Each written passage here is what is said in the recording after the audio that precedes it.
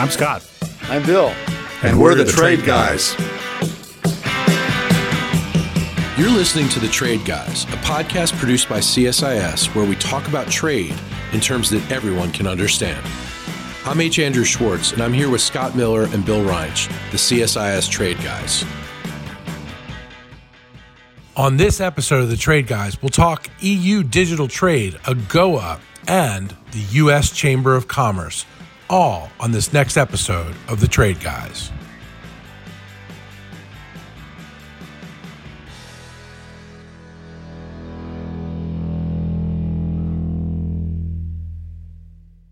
Hello, this is Trade Guy Scott. Thanks for listening to the Trade Guys. If you are interested in a deeper dive of trade policy or trade politics, there's an opportunity. We're still accepting enrollment for the spring session of the Trade Guys Crash Course in Trade Policy. It's offered May 22nd and 23rd. It's an online course, so you don't need to come to Washington. It's two basically long half days. We start at 9, we end at about 1 o'clock both days. And it's a great way to get up to date on what's happening and refresh your memory on the principles of trade policy and politics in the United States. We'd look forward to seeing you. It's a small group. We cover all the key elements of policy and politics, and we'd love to see you there if you're interested. You can find out more information at csis.org. Click on Executive Education. You'll find a description of the program. Thanks. What could be better than that? Well, I get to see the Trade Guys in person every week, and actually not in person. We do a lot of these taped over Zoom, but who's counting? Close enough. Close enough.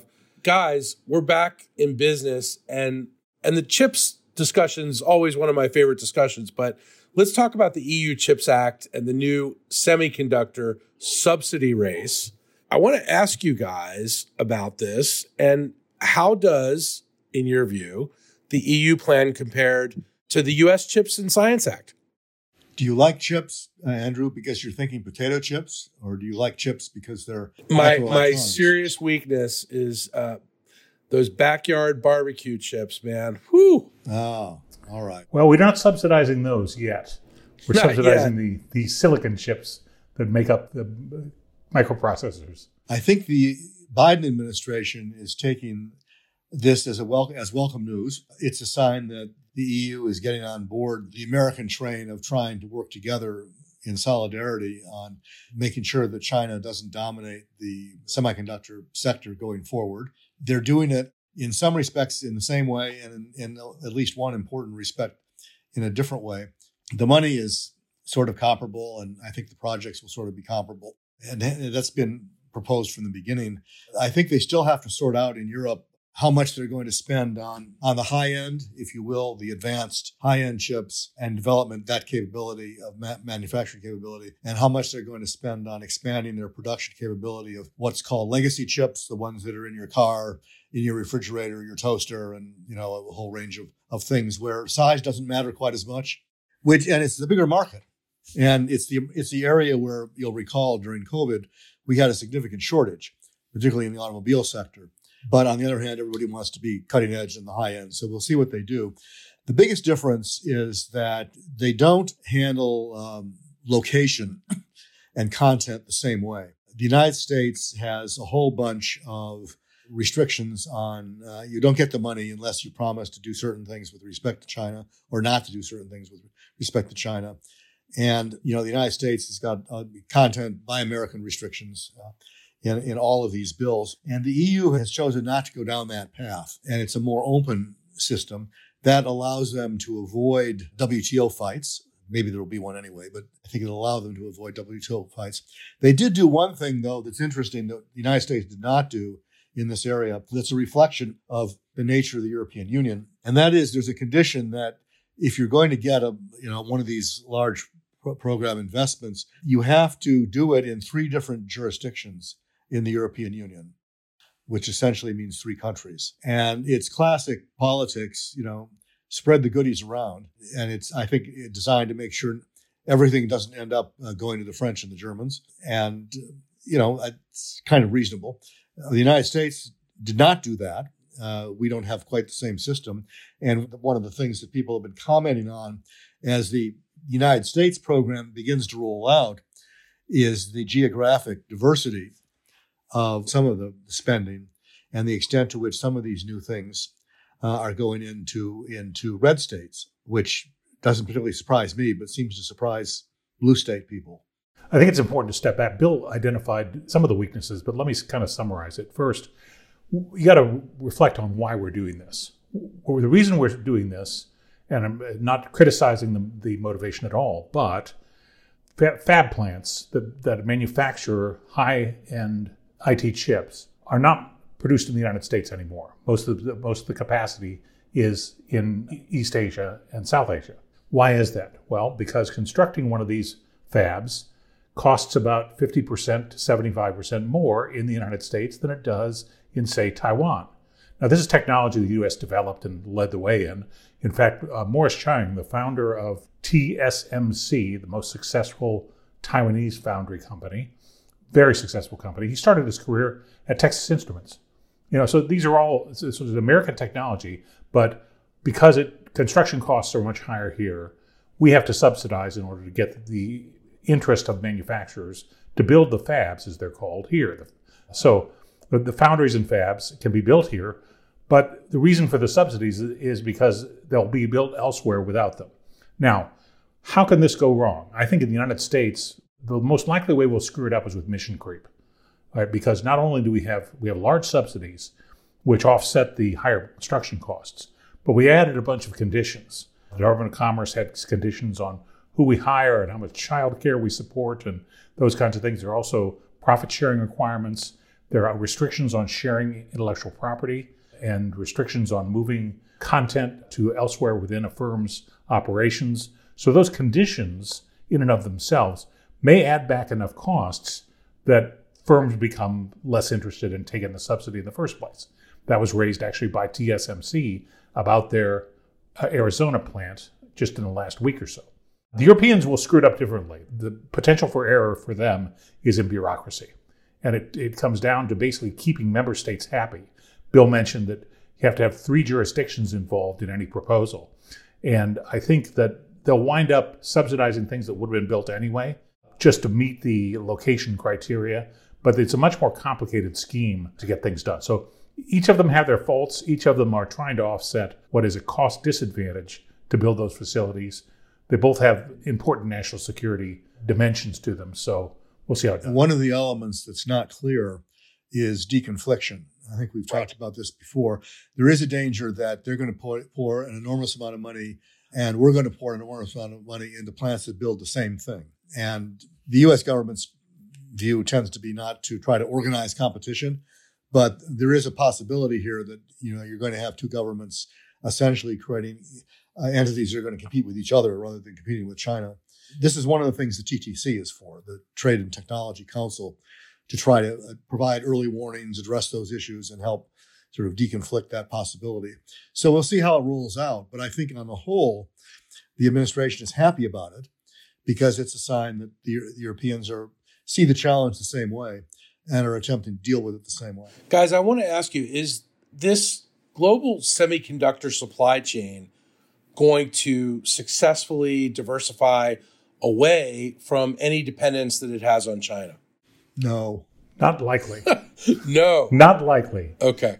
Well, in part, if Europe's goal is to raise its share of the global semiconductor market from 13%, I think it is, to 20%.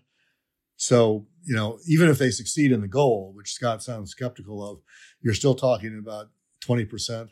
I think the U.S. will probably end up kind of in the same position, maybe a little bit better than that. But that's not the point. The point is not to dominate the global marketplace. The point is to avoid vulnerability and avoid dependence in areas that have security implications. Particularly at the most advanced part of this technological curve. But you got to think about China not just as a place where you can get assembly at scale. China is a huge consumer market for all sorts of electronic devices and automobiles and appliances and the things that use these microprocessors. So they're going to be in this business. They're going to be a major share of the business just because of their power as a consumer market. So yeah, I think we'll fail. I hope we succeed at the high end, which is where the national security arguments are the strongest. This is also an area where mission creep is going to be potentially an issue because, the administration has not been entirely clear about defining what's important and what matters for national security. I mean, they sort of say, well, semiconductors matter. Okay, no argument there. But as we've just been saying, there are semiconductors and there are semiconductors.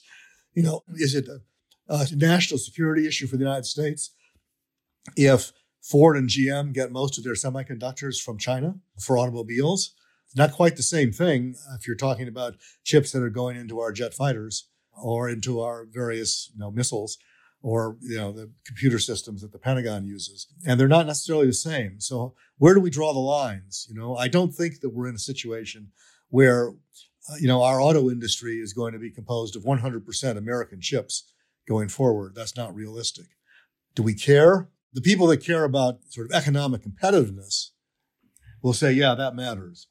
But if you're focused only on national security, I think people will say, yeah, you probably should draw the line above that someplace. Got it. Let's go on to another one of my favorite acronyms, AGOA, the African Growth and Opportunity Act. Now, another one of my favorite acronyms, the ITC, has issued a report on AGOA. So in light of this ITC report, what have been some of the successes and failures that they reported out on AGOA? Well, look, AGOA is one of those bright spots in the politics of trade during most of the last 25 years. Bill and I still bear the scars of many sort of brutal, often sharply partisan fights over trade agreements. The one program that always had broad, sincere support on both sides of the aisle was helping Africa. There was a Pan-African consciousness that the Congress could appeal to. There was a real desire to help Africa do better economically, and trade policy seemed to be one of the tools to use. That's where the Africa Growth and Opportunity Act came from. And it was always, because it had the strong politics behind it, it had high hopes. Where it failed, and it didn't do as much as everybody hoped it would do, which is basically the ITC report said, yes, it was mildly positive for some industries, but it generally didn't have the kind of impact we'd hoped. Something to that, I think that's a fair summary of it. And I think it's because it's a classic preference program that gave African firms an opportunity to ship duty-free apparel to the United States. And it, like all these programs, it's an intellectual ancestor of the generalized system of preferences, which goes back to the 1974 Trade Act. But you got to think about trade in 1974 was very different. First of all, there were high tariffs on a lot of light industrial goods in the 1970s. Shoes and clothing were part of it, but also, corn brooms and all kinds of hand tools, implements, things like that had relatively high tariffs. Second, apparel itself was quite expensive. It was a big part of the family budget, but it was also treated as a job source and protected not only by tariffs, but by quotas that were distributed worldwide by country. So the multi-fiber agreement was behind those quotas. This all went away, frankly, and that's one of the reasons AGOA didn't have the impact it did, is it's not 1974 anymore, all right? When NAFTA was ratified, a lot of light industrial goods all of a sudden had zero tariffs from Mexico, or soon after implementation. And so the effective protection is much lower. Second, the apparel industry has modernized to a massive extent, and there are globally competitive producers of apparel. Just read the tags in your T-shirts, okay, or what's stamped on them now. There are no tags, fortunately. But the countries that show up on those lists, on those apparel made-in tags, are the ones that a 10% tariff or 9.5% tariff is just the cost of doing business. So it's not as valuable as it once was to get a share of the American apparel market. Africa is far away. It has difficult logistics to the United States. There are a number of other factors involved. But that's the big one. The big one was it was a preference program that probably would have worked great in 1975 and has flamed out. The economic incentives are so different now. Now, I think it's not the biggest problem to solve in Africa, and I hope we are looking at the big economic problems in Africa, mostly intra-African trade, and looking for ways to help there, which is, I think, a better use of everybody's time. But I have a soft spot for AGOA, and I wish it worked better, but there are real reasons it didn't, and it's not the fault of anybody who was part of the program. Bill? One of the things it did, though, not as significant as people would like was it served to encourage investment in the region. Yes. Because it provided an element of certainty that you knew, and the fact that it expires periodically, adds uncertainty. But if you were an investor, if you knew, say, for the next 8 or 10 years that there were going to be no tariffs on something you were going to make, it's that's an easier investment decision than if you don't know what's going to happen 6 months from now. And I think you can argue that one of the consequences of AGOA was some modest increase in U.S. investment in the region. That said, there are a lot of reasons why people don't invest in Africa that AGOA can't solve. The biggest one, as far as I'm concerned, which I rant about periodically, is corruption, and corruption and sort of non-rule of law. And in my experience representing large companies, which are big investors when they decide to invest, what they really, it's not, people think it's about low taxes. And it's not, that's not irrelevant, but it's not really just about low taxes. They want to be in places where there's a educated, dedicated, committed workforce, and primarily in countries that are rule of law countries where they know if there's a commercial dispute, and there always is a commercial dispute, that there is a resolution process that is transparent, efficient, and reasonably objective. That's what they look for. And you don't have that everywhere in Africa. And I think that's a significant obstacle. And if you have corrupt management, particularly at the border in the customs service, if you're manufacturing there, you can't get it out without paying bribes, which Americans are not allowed to do because of the Foreign Corrupt Practices Act. Or if you can't get it in without paying a bribe, which Americans are not allowed to do because of the FCPA, that's a significant deterrent. And AGOA really has not done anything about that. And it's a significant hump that I think a number of African countries really have to get over it before you're going to see much more Western investment than you're seeing now. What you do see primarily is in natural resources, beginning with oil, which, as I recall, is the biggest import under AGOA. Right. Not, despite everybody talking about apparel, it's oil, but also minerals. And you're going to see some boom in African mineral imports because of batteries and things like that. What is it, 60 or I think more than 70% of the world's cobalt comes from the Democratic Republic of the Congo. Correct, yes. There's a lot of minerals there, and you're going to see, extraction industry people circling around, and they don't have the luxury of picking and choosing where they locate. If you're Procter & Gamble, just to take a Scott example, you could decide where to put a facility based on, normal economics. If you're in the extractive industry, you have to go where the resource is. You go where the mine is, where the ore deposit is. So you don't have a lot of choice. And if it's in a country where corruption is a big issue, then you're stuck. This is a little bit far-fetched from AGOA, but it's one of the things that I think has consistently got in the way of, more trade with Africa. There are a few bright spots, and I want to give credit. We tend to think of Africa based on our most recent memory of it. I always thought of Rwanda as the genocide that took place a couple of decades ago, the Hutus and the Tutsis, if I recall. Apparently, Rwanda just scored among the top countries in the World Bank's Doing Business survey. Okay, the World Bank does an annual survey called Doing Business, which looks at the costs of establishing, operating, and expanding a business. And usually Singapore and New Zealand come out with the top rankings. Apparently Rwanda is like in the same class as New Zealand, which is really clean and efficient government at its best. So I need to learn more about this. But while AGOA didn't live up to the hopes, there's more to Africa than we might, than our current memories or current opinions might suggest. And there's opportunity for improvement. Sure, Rwanda winning this award is or being ranked so highly is a very different place than it was 20, 30 years ago. There's also hope through the creation of the African Continental Free Trade Agreement, the AFCFTA, which now I think includes, as of this point, every African nation except for one, which is quite remarkable.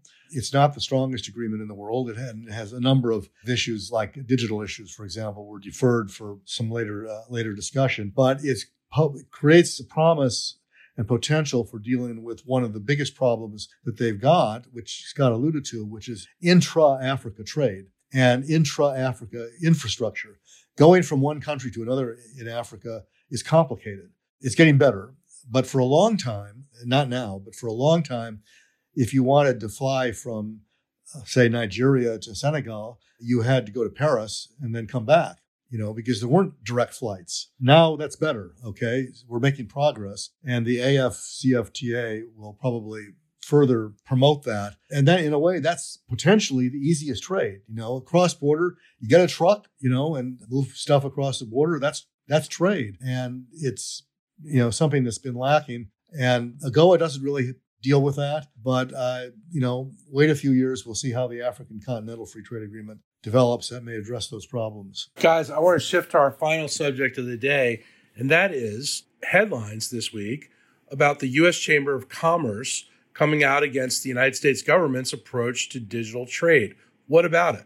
All right, there are two issues. I'm going to try to be as lawyerly as a non-lawyer can be. I'll hope the lawyers in our audience will forgive me for describing it. But the two issues are this. The first one is sort of a competition policy or antitrust matter.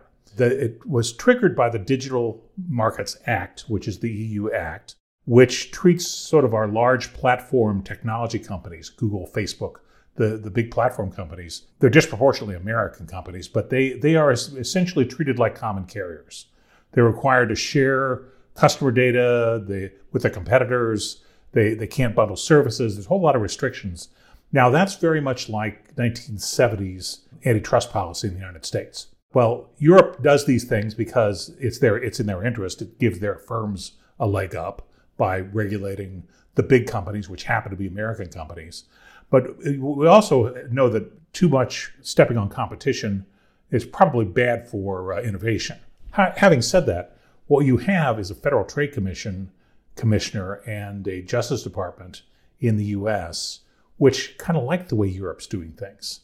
And they like things like the Digital Markets Act because they prefer what I'd call the 1970s approach of big may be bad, but it's least suspect, even if it's not bad. And so we had language in antitrust decisions like abuse of dominant position. Those kinds of things were focused on the size of the firm and the concentration of the market rather than the effect on consumers. So the U.S. moved to that more consumer-oriented competitive or contestability of the market being the key criteria. We have a couple of U.S. officials who head agencies or had the practice within an agency, in the case of the Justice Department, who just prefer the European approach to this than what they can get through the Congress. That's problem one. Problem two has to do with trade agreements, and that is that trade agreements, at least since the Bush 43 administration, have contained competition chapters. And the competition chapter is also pro-competition, but it also it outlines the need for procedural fairness, and it ensures that American firms are treated well under competition investigations in our trading partners. It's come up a lot in Korea, as an example. We have a U.S.-Korea free trade agreement. The competition chapter there is one that has protected a number of innovative American firms from difficult and un-American-like judicial settings in competition law. So that is the trade agreement side of it. And in this case, the Chamber is upset with both. The Chamber is upset with U.S. agencies taking the European side in the Digital Markets Act, but they're also upset with the fact that negotiating objectives of USTR are being shaped by those same agencies, and the competition chapter, which in the past has been fully compliant with U.S. law and practice, might take a different shape in things like IPEF. So, Bill, what did I trigger with that? You said it better than I could, but this has been an evolutionary thing. I mean, Scott has got the basic issue right. The Chicago School of Antitrust Thought, which came out of the University of Chicago in the 50s, was focused on impact on consumer. And there would be an antitrust violation if you could show that the consumers were worse off as a result of whatever the alleged anti-competitive act was. The European approach has tended to focus more on structure of competition rather than the effect of competition. And it's exactly what Scott said. The European approach is very close to saying big is bad, and that not just the big is bad, but that big is by definition anti-competitive. And so we need to do things to make sure that the big guys don't push everybody else around. And we don't look precisely at whether or not they're doing that and whether or not consumers are actually suffering as a result. We sort of assume that that's a bad thing because of their size and their ability to push people around. So I think this is a fight that is not over in the United States. And within the Democratic Party, it is like a lot of trade fights, essentially between the center and the left. The left taking the EU approach, the big is bad approach, and the center being more traditional, taking the Chicago School approach. So in that sense, it's a traditional fight. There are elements of it, other elements of it here too. The Chamber is also picking up on the idea that what the EU has done in the Digital Marketing Act and the Digital Services Act is pick on American companies. And if you have any doubt about that, go to our the Scholl Chair website and look at the report that we released last November on the cost. We've talked about this before, the cost of compliance with these acts for American companies and also for European companies who are going to have to pay themselves billions of euros just to comply with the regulatory requirements in these acts. The Chamber's upset, though, that they allege that our government is actively over there helping the EU get compliance, which basically means potentially ratting out American companies to the Europeans. And I think that's something that ought to give Americans pause. You would like to think that the American government is defending American companies and not helping somebody else undermine them. And so that's part of it. The other part, same argument, it shows up in IPEF. And the Chamber is upset about IPEF, because the Indo-Pacific Economic Framework, because there's going to be a digital trade section in IPEF, actually in two different pillars. And some of these same issues show up there in terms of competition policy and on issues like free flow of data and data localization. And the longstanding business position, including the Chamber, has been data ought to move and flow freely. And countries ought not to be allowed to localize data, that is, require the data to be stored in that country. And now if you're a bank and you operate globally, you can make a very convincing case of why that's a bad idea and why you need to be able to move your data around. The Chamber is worried, with good reason, I might add, I think, that USTR is pulling back from the traditional U.S. position, which has been pro-free flow of information, anti-data localization, and may be prepared to accept some compromises in that area, particularly recognizing that there may be circumstances where data localization is a good thing. That is an argument the left in the Democratic Party makes vigorously, and it's a classic sort of, once again, left-center debate, which is unresolved. I think the Chamber's argument on IPEF is well taken, and this is going to continue to be an issue. You recall when the digital language text was originally floated, people who had reviewed it characterized it as USMCA minus. So it was, a pull back from existing U.S. agreements. And I think we're heading into a big fight about that going forward. Guys, this has been an amazing discussion as always. Bill, I don't think that quite qualifies as a rant. I think, it was pretty measured. We headed it off at the pass somehow. I am not sure. Yeah, Scott headed it off, but great talking to you guys as always. And hopefully your battle scars from previous trade wars will heal. And we'll see you next week. Thank you. Thank you.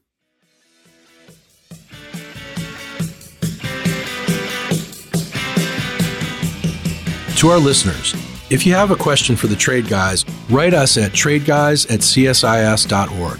That's tradeguys@csis.org.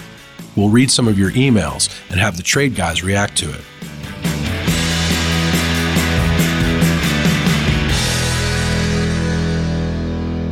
You've been listening to The Trade Guys, a CSIS podcast.